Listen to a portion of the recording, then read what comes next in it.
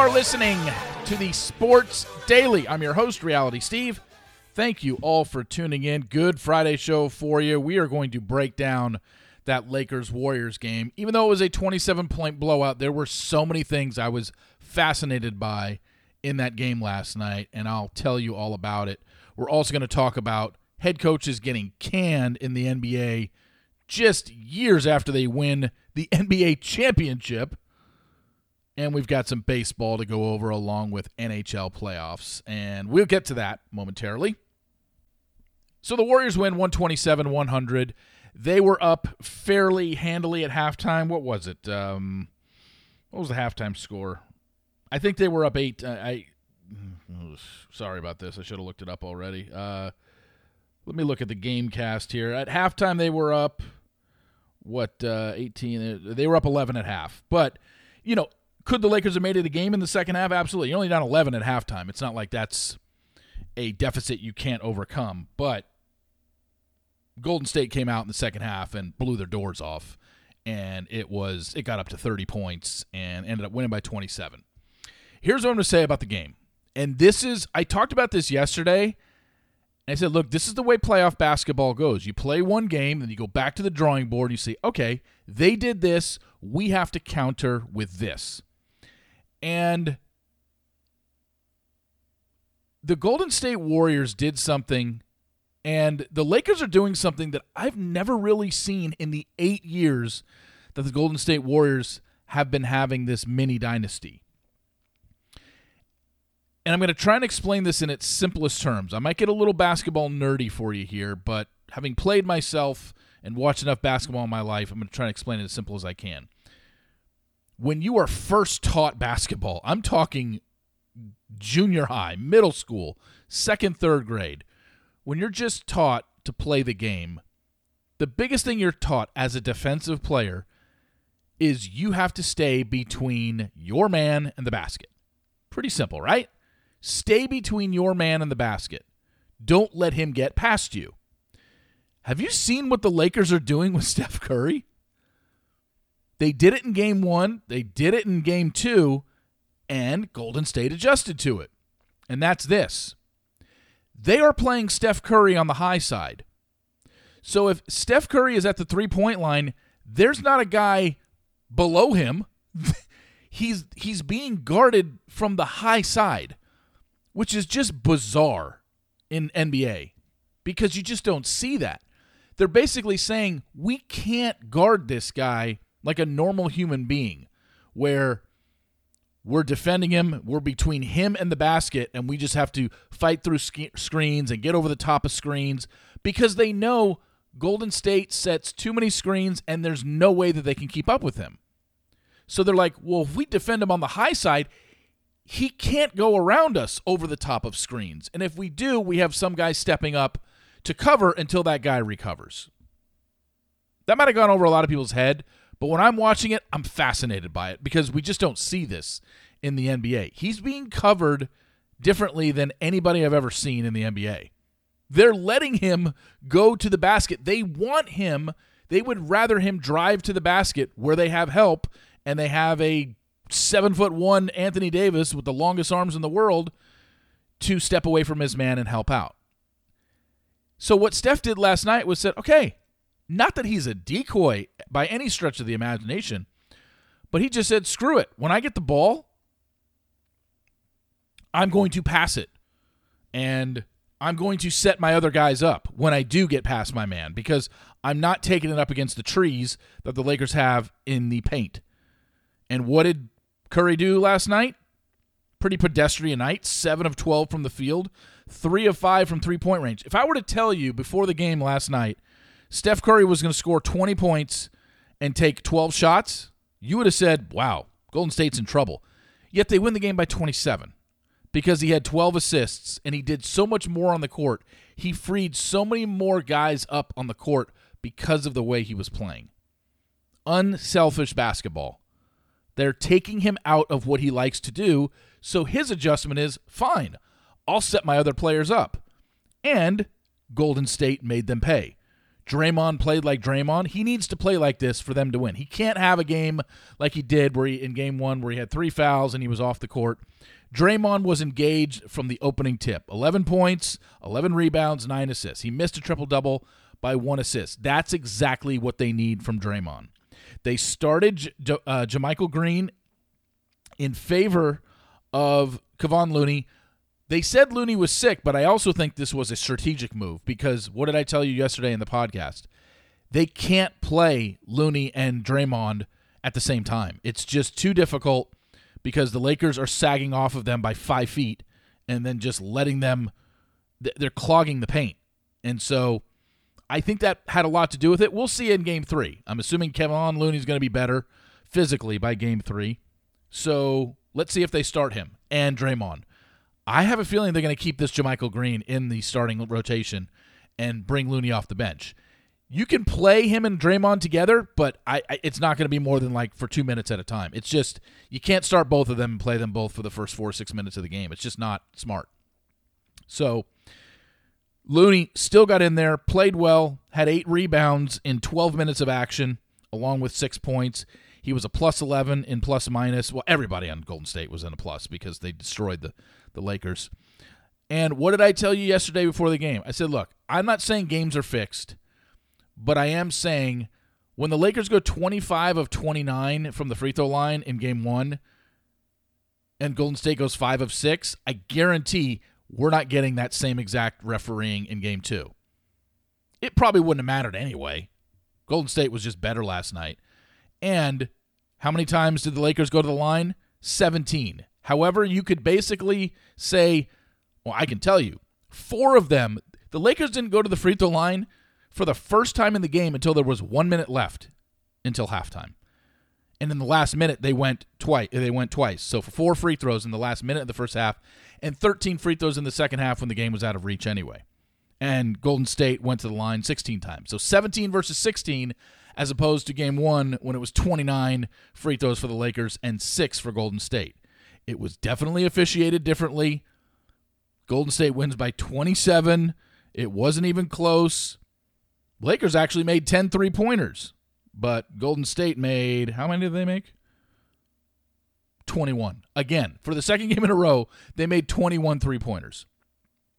So they outscored the Lakers by 31 at the 3-point line, and they won by 27. And what was the other thing I told you after Game 1? If Anthony Davis gets a 30 and 20 every night, the Lakers are going to win in 5, if not sweep them.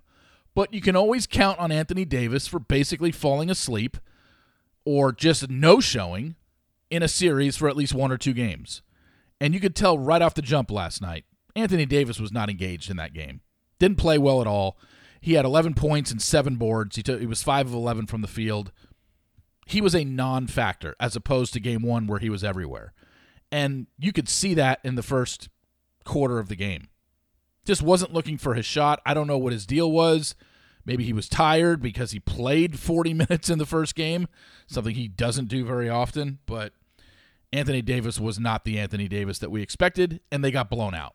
Now, I fully expect Anthony Davis to come back in Game 3 and have a monster game. It's just a matter of, can Golden State match that? Because the saying goes in playoff basketball, and even in regular season basketball, but mostly in playoff basketball because intensity is turned up, the crowd is more into it, is that you expect your starters to play well on the road. It's the role players that need to play well on the road for you to pull out a victory. Very, very few. It can happen, but very, very few times your bench and your role players stink on the road and you pull out a game, unless your starters just go crazy. And that's why the home team expects, it's your home arena, you're used to shooting there, you're used to your crowd is behind you, so you expect your starters and your role players as the home team to play well. It's when you go on the road is those role players and bench players have to step up, and that's what Golden State's going to need to do. Do I think they're going to take 2 in LA? No, but they need to take 1 for sure. They got to bring this back to Golden State 2-2 if they want any chance to win this series. If they fall behind 3-1 and get swept in LA, I don't think they come back and win 3 in a row. I think they can force a Game 7 and get that Game 7 at home, but something tells me they won't even win a Game 7 at home if they have to make it 3 in a row. And I think if Golden State's going to win this series, they have to split in LA. That's where I see it. And by the way, this statistic, we have to save it for next year. I'm so late to the party on this. I guess you can technically still use it in the future for upcoming series, but there's only going to be 3 possible chances to use it, and that is this. Since 2018, teams that were down 0-1 at home in Game 2 are 19-1 straight up and 18-2 against the spread. Make that 20-1 straight up and 19-2 against the spread. And they're covering by an average of 10 points a game. That'll go up after Golden State won by 27 last night.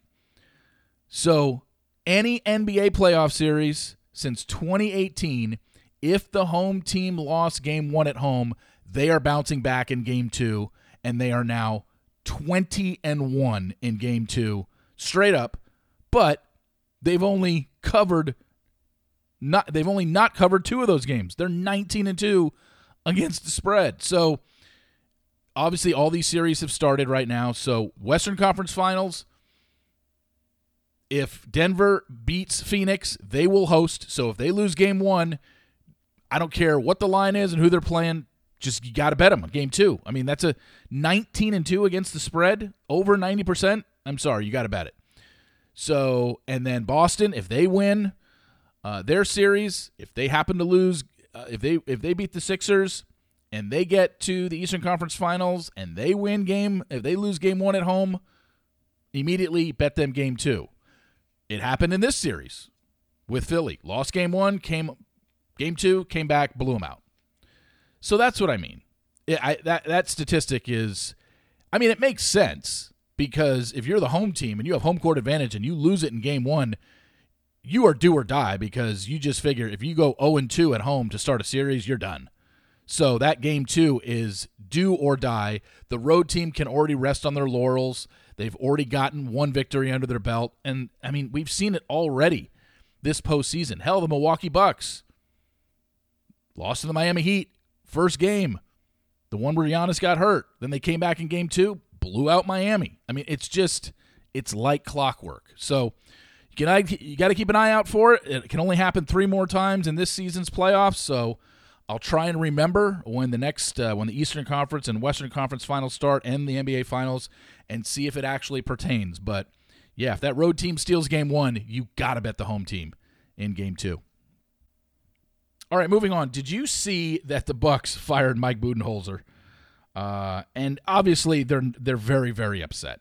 Okay, they're very, very, very upset that they were the number 1 seed and they lost to an 8 seed. It just doesn't happen. It shouldn't happen. It should never happen, especially to an 8 seed that's the Miami Heat. But by firing Mike Budenholzer, 3 of the last 4 coaches to win an NBA title have been fired by their respective teams within 3 years at the most.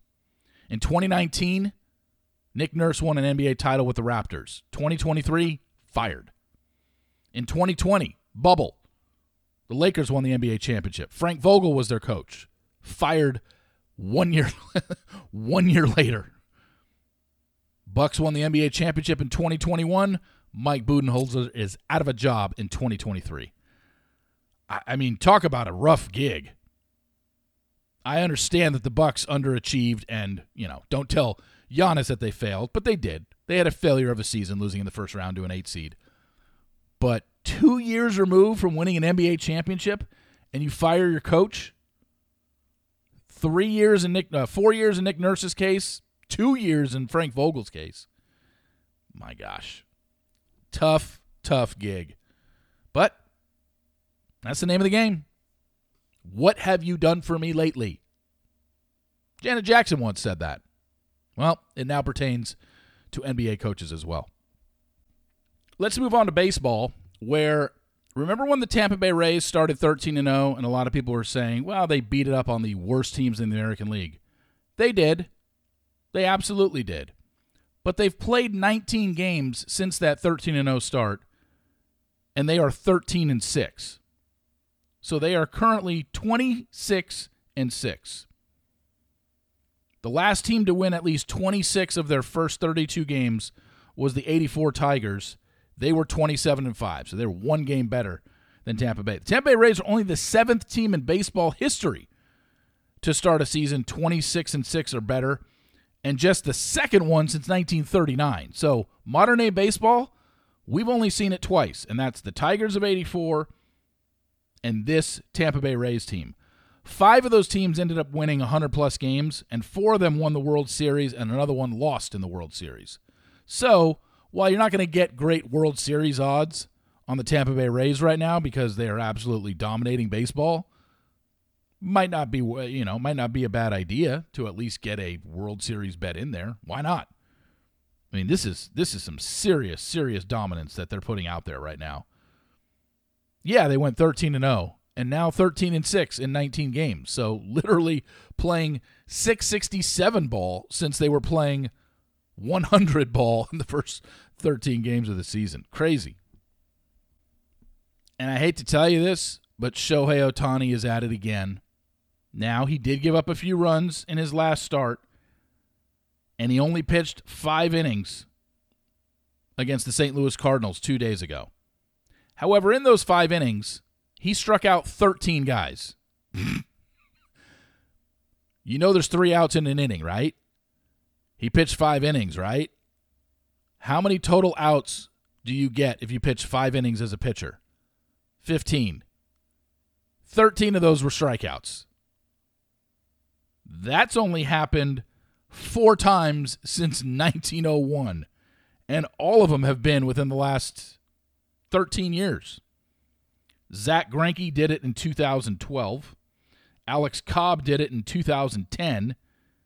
And Jacob deGrom did it last year. Now, Ohtani did it. Shocker. We can add another thing to the Shohei Ohtani list.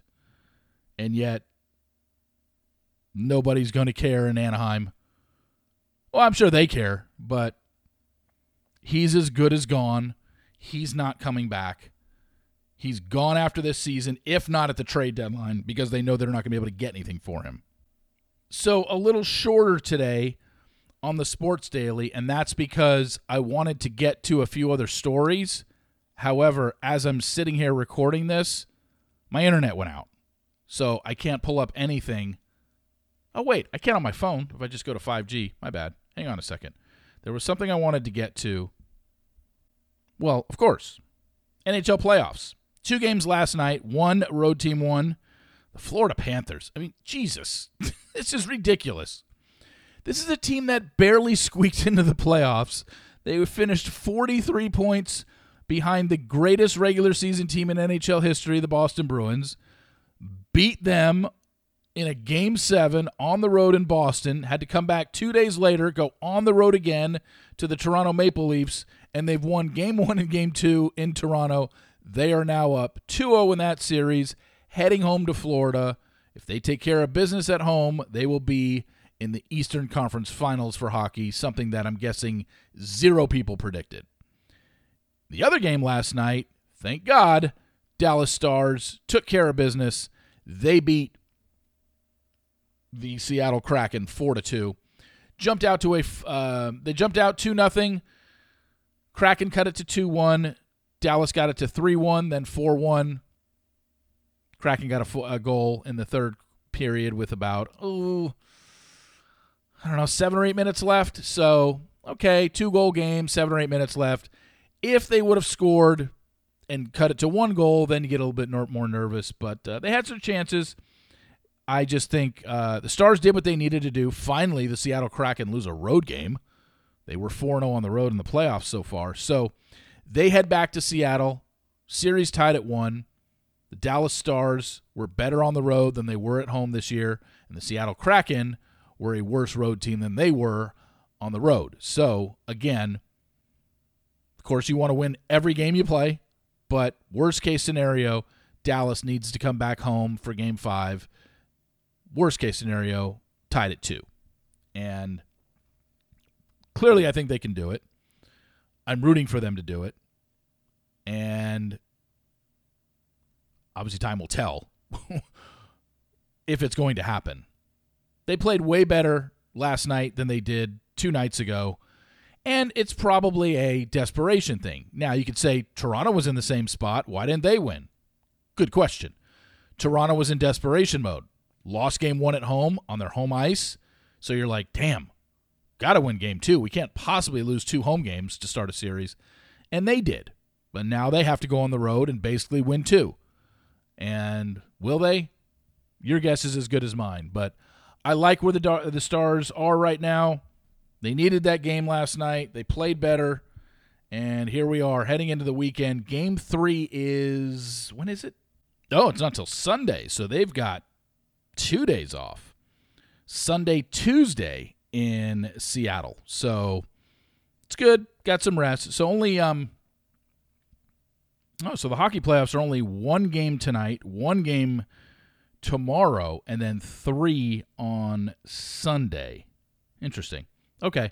I see how they're setting this up. But NBA tonight, I think it's the same. I think we got 2 games tonight in the NBA. You've got the Boston 2 Celtics at 76ers. That series tied at 1. Nuggets at the Suns. Clearly, the Suns have to win both games at home. If they fall behind 3-1 to the Nuggets, I doubt they come back and win 3 in a row. It's happened before. People have done it, but very, very few times has it happened. I want to say less than 20 in the history of the NBA. And Celtics 76ers. Another case where road team won the first game, home team, second game, blowout city, just like Golden State last night. But just like I don't put too much stock into how much Golden State won by, you shouldn't for the Celtics 76ers game too. Because then if you're just like, well, oh my gosh, they beat them by 27, certainly they're going to win the next game. The Lakers could beat the Warriors by 20 in game 3. That's a 47-point turnaround. It's just, once the game gets out of hand, final score doesn't really matter. And the fact is, the Lakers didn't play anybody in the fourth quarter. Sat all their starters. So it didn't matter what the final was. They weren't trying after the third quarter ended anyway. So great sports weekend. I hope you enjoy it. I know I will. So we'll be back here on Monday talking about all of this and what went down over the weekend. So thank you all for listening. Please rate, subscribe, and review in Apple Podcasts. Pass it along to your friends. Let them know about it. And remember, sports will always be the greatest reality show on television. See ya!